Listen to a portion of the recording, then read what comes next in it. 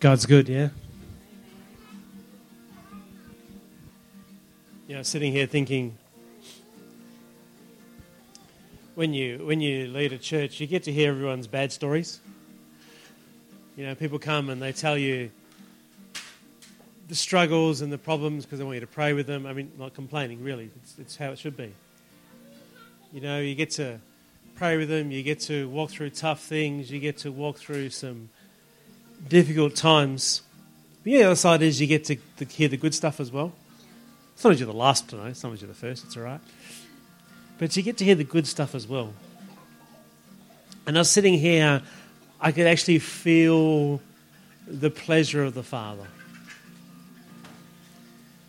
And I was looking around the room and just remembering the stories and the things that you get privileged to know as a pastor for different people around the room, and just the breakthroughs and the excitement and the good stuff that God's done.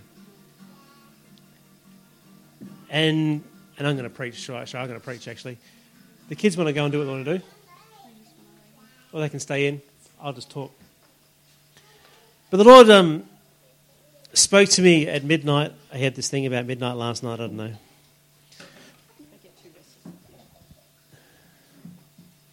They can go through it. Yeah. Because they want to go. Pa's heading out. He's the expert. We failed last week, and so we brought in the engineering expert, and the problem was solved rather quickly. It was very quick for me. I really sense that God's done some good stuff in people's lives, that God's speaking to people, that He's touched you, that He's healed you, that He's given vision and breakthrough.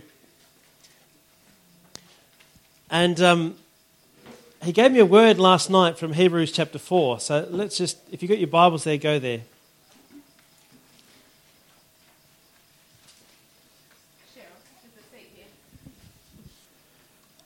Hebrews chapter 4. And this is the passage where God's talking about the Israelites and where they came to the promised land the first time. And Moses sent the 12 spies in and so on. But it says, therefore, since the promise remains of entering his rest. When he talks about entering his rest, what he was talking about to them was moving out of slavery for 400 years. Out of walking through the desert for quite a while. They hadn't done their 40 years yet. And they're feeling tired, they're feeling weary, they've just been oppressed their whole lives. And he's taking them into the promised land, which he calls their rest. But you see, when they walked in the promised land, the houses were already built. The fields were already ploughed, the trees were already grown, the fruit was ready. It was a land of rest and abundance. It says, therefore, since the promise remains, verse 1 of chapter 4, Hebrews, since the promise remains of entering his rest, let us fear lest any of you seem to come short of it. For indeed the gospel was preached to us as well as to them. But the word which they heard did not profit them, not being mixed with faith in those who heard it. And I'm sitting there last night reading that verse. For indeed the gospel was preached to us as well as to them. The word which they heard didn't profit them, not being mixed with faith with those who heard it. Just because you hear the word, just because you can speak the word, if you don't mix faith with the word, it has no effect in your life. And I'm sitting there last night and God's hammering this, and I'm going, yeah, I know that, God. But he's hammering, and I'm going, why? And it wasn't until this morning that Dayle and I have a conversation, and she just said something and it went off in my spirit. And I haven't had much sleep because he got me up at 5 o'clock this morning, and I'm going through this and some other stuff, and I was dreaming all last night. It was a good dream, so that's all right. You know, I was running a marathon. I know that's a scary thought.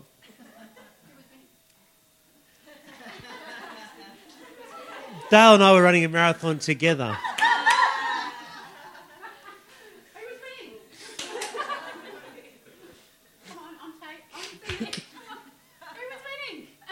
It's all right. It's Dale's birthday tomorrow. She turns 25. Yes, she was winning. I was keeping up, just. Anyway, back to what we're talking about. Let me give you some context. All right, the Egyptians oppressed the Israelites 400 years. And then, the story of the Red Sea parting and the plagues and everything. All right, so they get delivered. And Moses leads them out, and they go the long way around, and they come to Canaan, which is the land that was promised to Abraham, to Isaac, and to Jacob. All right? They go into slavery 400 years, come out, and so they come to this land. And Moses selects 12 spies. He says one from each tribe. And he sends them into the land, and they go through the land. And they come back, all 12, with the same reports. They all said, you know what? This land is flowing with milk and honey. It is so rich and fertile that, look at the grape. The grapes were huge. They said they're as big as pomegranates. So think oranges. Grapes the size of oranges. It took 2 of them to carry a cutting of grape on a great big stick. It was so heavy. Man, that makes some serious wine, yeah? And it says, they said, look, the place is abundant. The land is fertile. It is rich with minerals. Things just grow there. It's massively. It's a wonderful place. All 12 of them said the same thing. All 12 of them said, you know what? The people there are huge.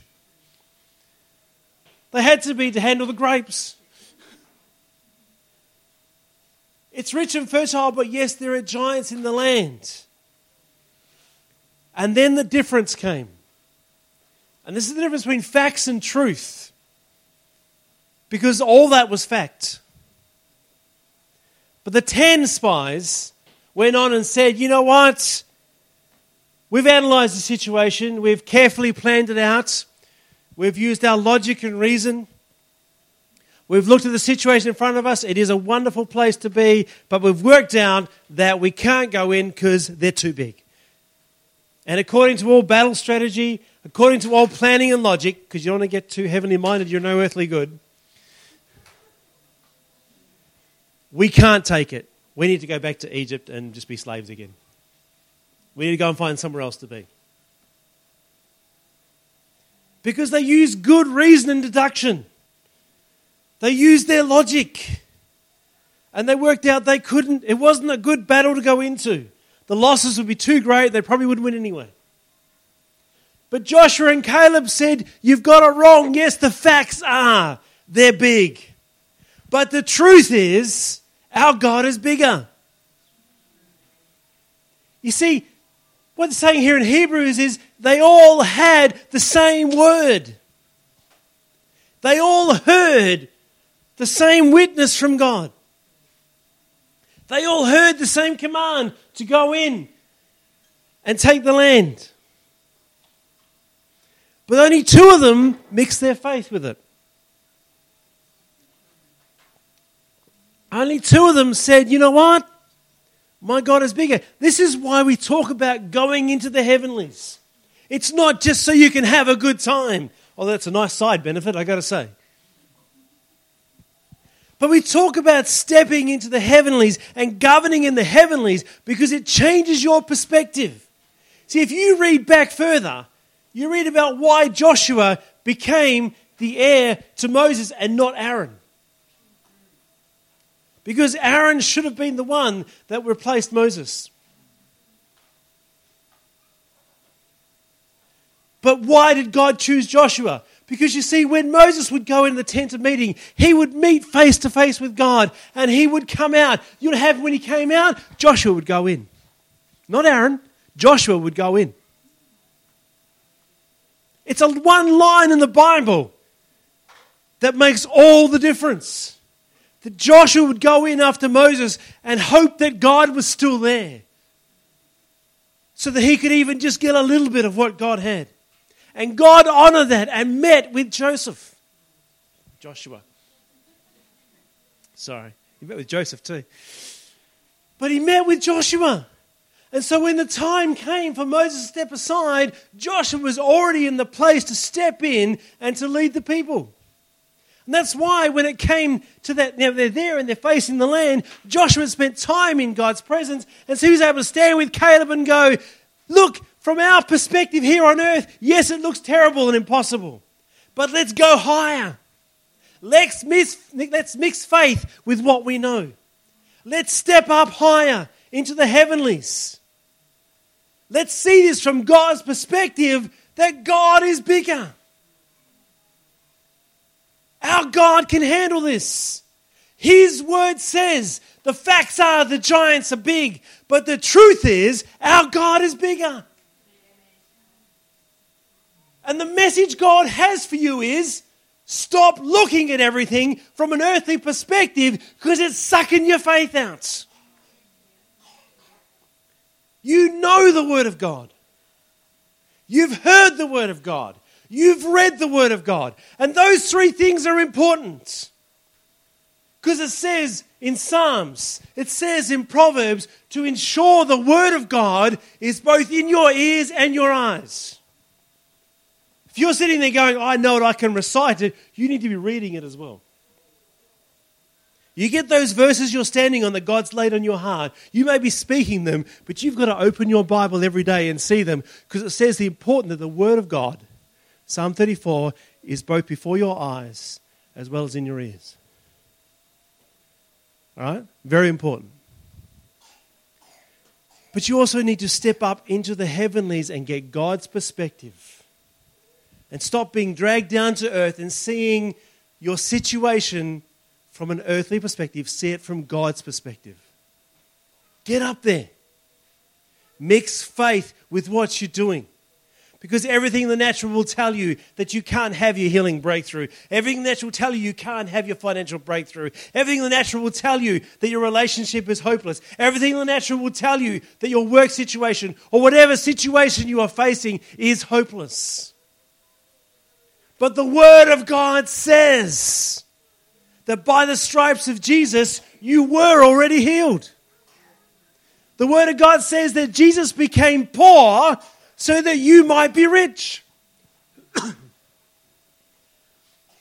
Oh, Jesus. Sorry? Oh, I feel like I'm hitting concrete. So can you smash your own concrete? Jesus. I feel like I'm standing here with a sledgehammer and you're sitting there going, I'm not so sure, I'm putting up a concrete wall. That's what it feels like. Can I turn the aircon off? With a frozen chosen, hey? How's that? It's all about where you sit. You know that? If you're feeling hot, sit there. If you're feeling cold, sit over there. Or over there. Oh, Jesus. All right, I'm going to give you some Word of God. I want you to take it in. Because this is... No, I know what God has had me here.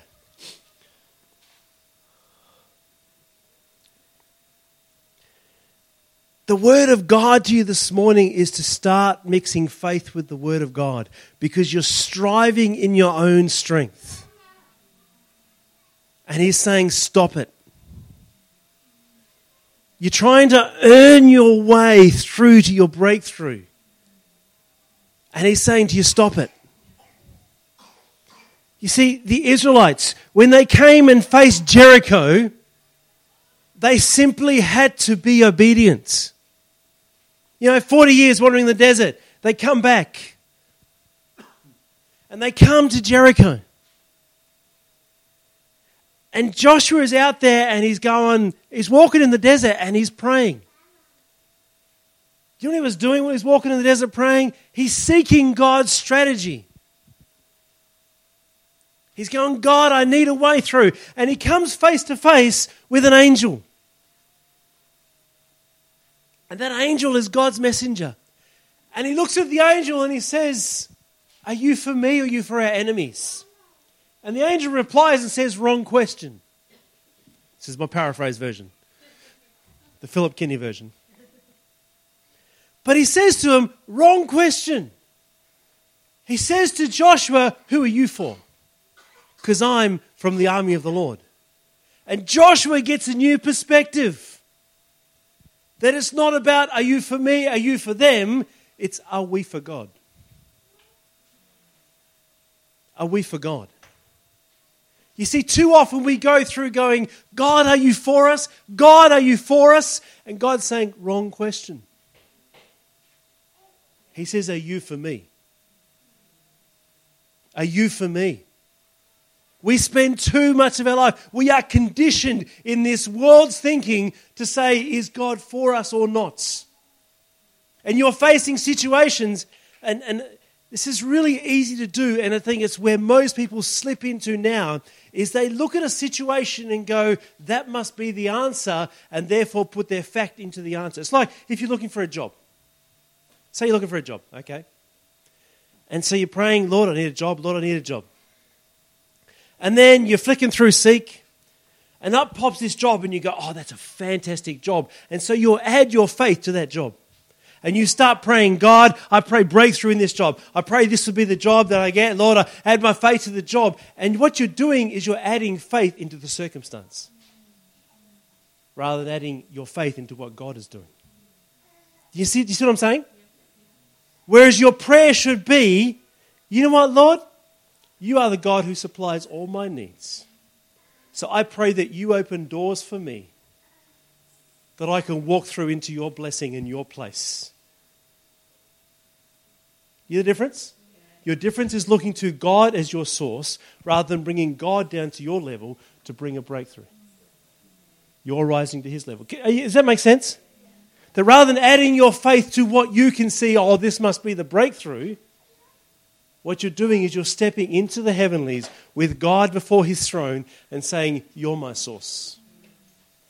I trust you to provide the right work for me to be in the right place, rather than trying to work according to what comes your way. Does that make sense? Yeah? Make sense? All right? And I see that so often, that people are going, I believe for this and it didn't happen. I believe for this and it didn't happen. It's like me going, you know what? I want to pay off debt, so I tell you what, I'm going to buy a lotto ticket and I pray God bless my lotto ticket. Because you're bringing God down to your circumstance rather than rising up to him and letting him be God and do it the way he wants to do it. And Joshua's out there and he's thinking, how am I going to take this city? How am I going to take this city? Jericho's got these massive walls. How am I going to take it? And the angel comes and he says, are you for me or them? And the angel says, you got the wrong perspective. Are you for God? And Joshua's immediate response was one of humility. He fell down before the angel and worshipped. Worship God. And out of that, God gave him the strategy that he needed to overcome that city. Because he was able to add faith that was a God kind of faith. You see, we're trying to add our faith. But Mark 11:22 says, have faith in God. It actually says, have God's faith, or the faith of God, or a God kind of faith. Might be 23. Is it 22, isn't it? It says, have God's faith. Literal translation. Have God's faith. Not your faith, because your faith is useless. Just press the button, baby. All right, your faith is useless, but you have inside you God's faith. People go, oh, I don't know if I've got any faith. Are you saved? Yes. Are you saved? If you believe in Jesus, you have faith. Because it's impossible to be saved without faith. So therefore, you have all the faith you need to have breakthrough in your life. He says you've got faith the size of a mustard seed. You can speak to the mountain and tell it to be thrown into the sea and it'll be done. But our problem is that we've stopped mixing faith because we're trying to bring God down to our circumstance rather than rising up to his level and seeing it from his perspective. We're trying to work in the world's wisdom and then add God's faith to it, rather than stepping into the heaven and going, God, what's your breakthrough in the situation? You see, Joshua, if the world's wisdom would have been, okay, we take Jericho, we lay siege to Jericho, and we hold it until we starve them out. And then when we've starved them out, because it's the tactic of the day, you just surround the city until so no one went in, no one out, no food went in. Eventually they became so hungry, in desperation they'd start killing each other. Or they'd throw open the gates and just surrender. That would have been worldly wisdom. It would have taken them years. They would not have enjoyed the fruits of the land for all that time. But God said, I've got a better way. Let's knock this over in 7 days. Yeah? You see, when you get into the world's wisdom and you start to add God's faith to you and what you think should happen, it becomes toil. It becomes hard work. And that's not God's way. You see, when He put Adam and Eve in the garden, I tell you what, this is so much I just want to share. Oh, Jesus. You have to stop sometime, I guess. But Adam and Eve in the garden, He put them there to tend the garden, but it wasn't toil. It was work.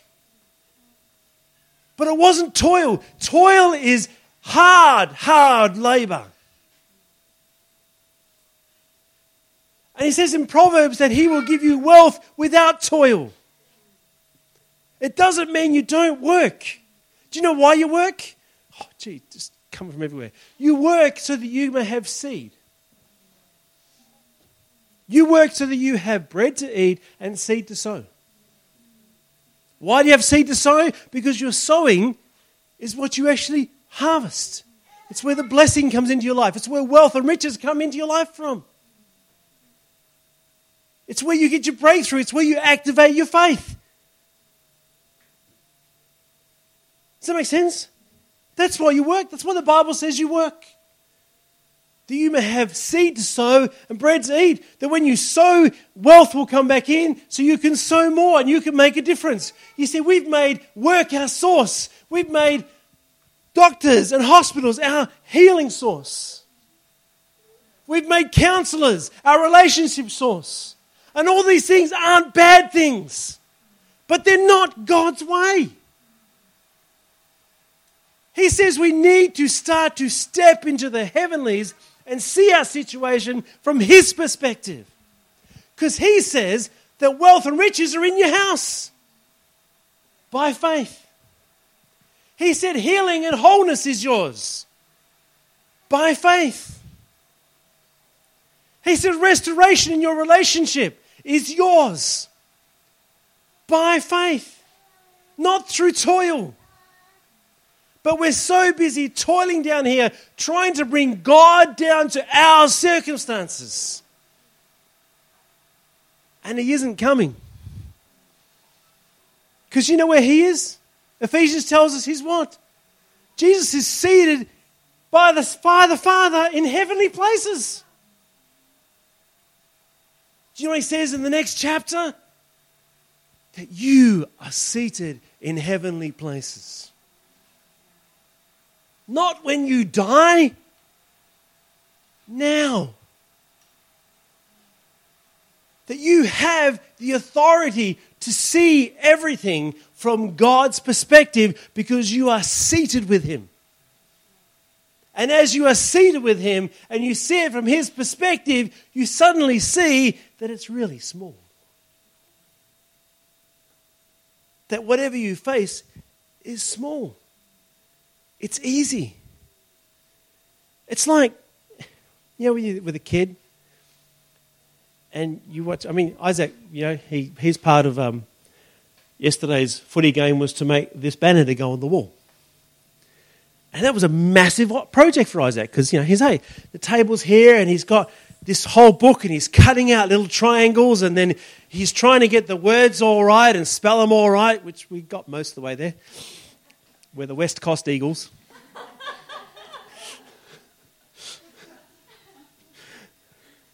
Expensive team. But, it took him probably a good 2 hours to make these little triangles and write out all the words and then, try and staple them. He laid across the middle of the lounge room with this big string and trying to stick on all these little triangles with this, make this banner, and that became a big deal. He tried taping them and this and that. And I looked at that, and we probably could have done it in about 15 minutes if I was doing it. But it took him 2 hours. And even then, he had to have a bit of help to get it all done. That's how it is with God. You see, it takes God this much to solve the situation. But when we try and do it our way, we're like that 8-year-old sitting there trying to staple everything together and trying to put it all together. And when we're finally done, it still isn't right. Yeah, I remember, let me finish maybe with this. Maybe. We'll see where God's going. We're not in a rush, are we? Hey? They're happy. Oh, Jesus. I just want you to break that concrete barrier that's sitting between you and God and get on top of it rather than underneath it, into the heavenlies. There's a story of a lady who was absolutely desperate. And I might have told you this story before, but who cares? But she was absolutely desperate. Her husband didn't have a job and didn't want one. He'd sit around the home and it was just, you know, a loudmouth, abusive type guy, drink a whole lot. Couldn't hold a job, so he just hung around home. They had no money. The daughter was almost, you know, the town prostitute. She would go out with guys all the time, would sleep with them, and just had no self-respect at all. Her son was pretty well the town's drug dealer. You know, he would be hiding drugs in the toilet. He'd be dealing them out of his home and everything else. And she was just so desperate because they were about to lose their house. They had nothing left. And it was just horrid. And so in desperation, she was talking to a pastor saying, I don't know what to do. And the pastor had just joined a local group that would to get together and pray. And he said, just give me a minute. And he just prayed in tongues. Praying in tongues is powerful, people. It gives you revelation. That's why the devil fights it and makes it controversial, because it's anything that's controversial in the church means it's probably powerful. All right? And he said, look, we'd like to come and pray through your house. Can we do that? And she said, absolutely. Just, I don't care. I'm so desperate. This guy got 100 people to come around that house and to pray through that house. They said, we're going to go for an hour. We're going to pray through that. So they ran through this whole prayer network, got everybody in there. And they came and they packed in this house. It's a little tiny 3-bedroom house. It was tiny. And there's 100 people packed in. They were so packed in that they were standing in the toilets. All right, because there was nowhere else to go. They were just like shoulder to shoulder right through this house. And for 1 hour, they just prayed in tongues. Nothing else. He said, look, we're just going to pray in tongues. And they did for 1 hour and just prayed and prayed and prayed in tongues. About 45 minutes in, the father falls on his knees in the lounge room and just gives his life to Jesus. Because he's just so overwhelmed by the presence of God. Within 2 days, the whole family was saved. The father by that week had a job, was delivered from alcoholism. The son and the daughter, lives totally transformed. He stopped drug dealing. She stopped sleeping with guys. Got a life together, got married. Obviously not within a week, but still the process started in that 1 hour. The presence of God was so powerful on that house, they said that within a week, people would come and knock on the door. And they'd open the door and they'd say, look, I'm sorry, I was just driving a few streets away and I saw this light and I just had to come. And they were drawn like moths to flame to that house. And she'd bring him in the front lounge and they'd start pouring out their story. And she said person after person, they were leading to Jesus. Because for 1 hour, that house was filled with prayer. For 1 hour. This went on for months. The effect of that 1 hour not just transformed that family, but transformed, they said it was almost a daily thing of people coming and knocking on the door and just feeling drawn to the house with no explanation and them leading people to Jesus. So not only did that family's life get turned around, but they started turning around the lives of a whole lot of people going by. For 1 hour. Now what would our solution have been? Well, let's put them all in counselling. Let's send the son off to a drug rehab. Let's send the daughter to a doctor to make sure she gets checked over, and then we'll send her to a counsellor, and then we'll put her through months and years of therapy, and, let's go put the couple through a whole lot of therapy, and, we would have gone on for years, and they probably still would have all fallen apart. God's solution was within 1 hour of prayer. He transformed that family plus a whole lot of other families. You see, we've got to stop trying to bring God down to our way and say, God, bless what I'm doing. And actually go up into heaven and say, God, what are you doing? Because when you step into the heavenlies and you approach the throne, and don't tell me the whole, I'm at the gates of heaven, bombarding the gates of heaven. They reckon it's about 750 miles from the gates of heaven to the throne. God will still heal you, but he's not at the gate. He's on his throne. And you know what? You don't have to bombard the gates because they're open.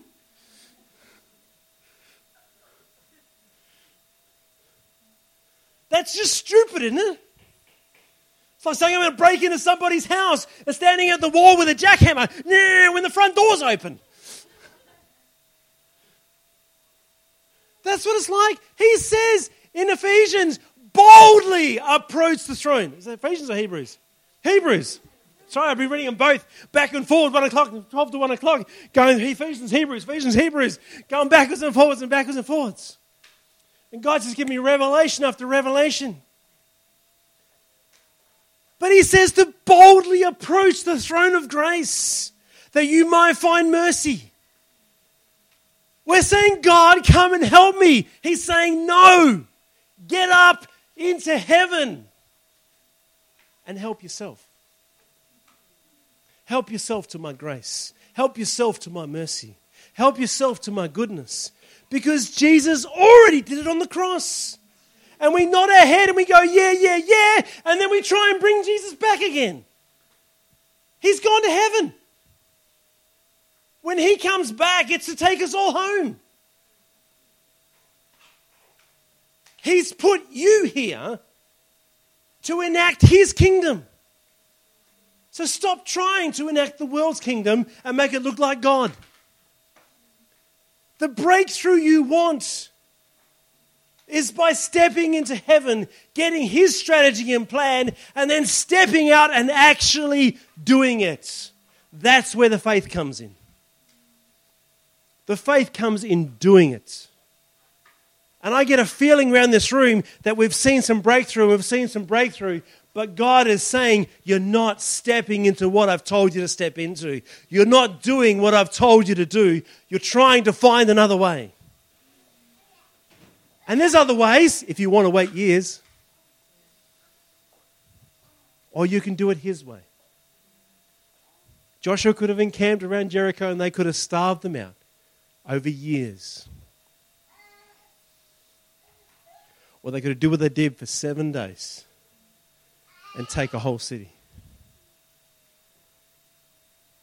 Do you hear what I'm saying about adding faith? You've got the word of God, but you've got to add faith.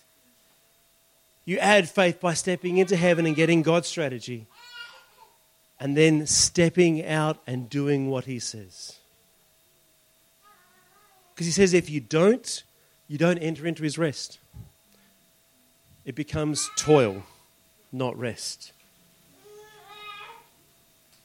He says if we don't, we're just like the Israelites who came face to face to the land of Canaan and went, it's too hard.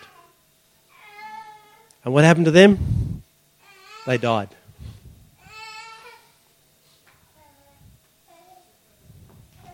And we think, oh, God wouldn't do that. He did. Ananias and Sapphira. You know, just before you read Ananias and Sapphira, in the chapter before, in the verses before, because there's no chapters originally written, it's about a guy called Barnabas. Now, Barnabas is one of my heroes. I love Barnabas. He is the unsung hero of the Bible. He is the guy that took Paul when he was Saul, and nobody wanted to know him, and made him who Paul is. He's the guy that took a guy called John Mark, who nobody wanted to know, who had failed on a mission trip and rejected, to be the guy who wrote the Gospel of Mark, where Matthew and Luke got their information from. That when Paul is dying in his last days, he says, send to me John Mark, because he's useful to me. He's the guy I want when I end these days. Barnabas is a hero.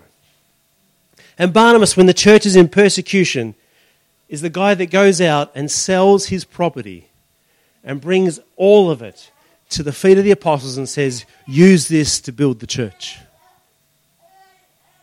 He's a hero. See, here's a guy who had God's perspective on things, not man's. Because man's perspective says, don't trust Paul. Man's perspective says, John Mark is no good. But God's perspective says, I want them both because they're going to change history. And he's the guy that starts the whole selling thing. But then Ananias and Sapphira come along and they try and do it their way. What happens to them? They died.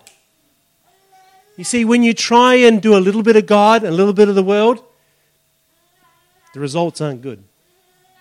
God is saying, I want all of you. I want you to get into your head and into your hearts that there is only one way to do things, and it's His way. So stop trying to bring Him down to our way and mix a little bit of faith. He says it's either faith or it's not. It's either faith or it's not.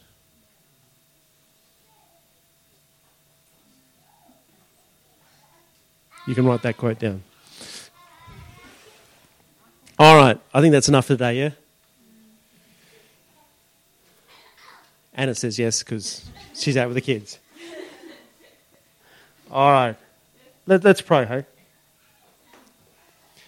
We're going to take communion. The kids can come back in if they want to take communion. But we're going to take communion now, and I just want to get, while you've got your eyes closed, just to really understand what communion is. It's not just a thing we do to remember Jesus. It's actually our covenant. This is our agreement between God and us that if we do things His way, He will move in power in our lives and do the impossible. Yeah?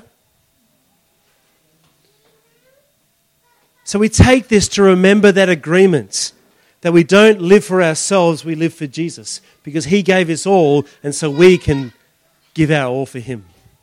That we can trust Him. So I want to encourage you as you take the bread, as you drink the wine, that you do it out of covenant relationship, saying, I'm in agreement with Jesus Christ.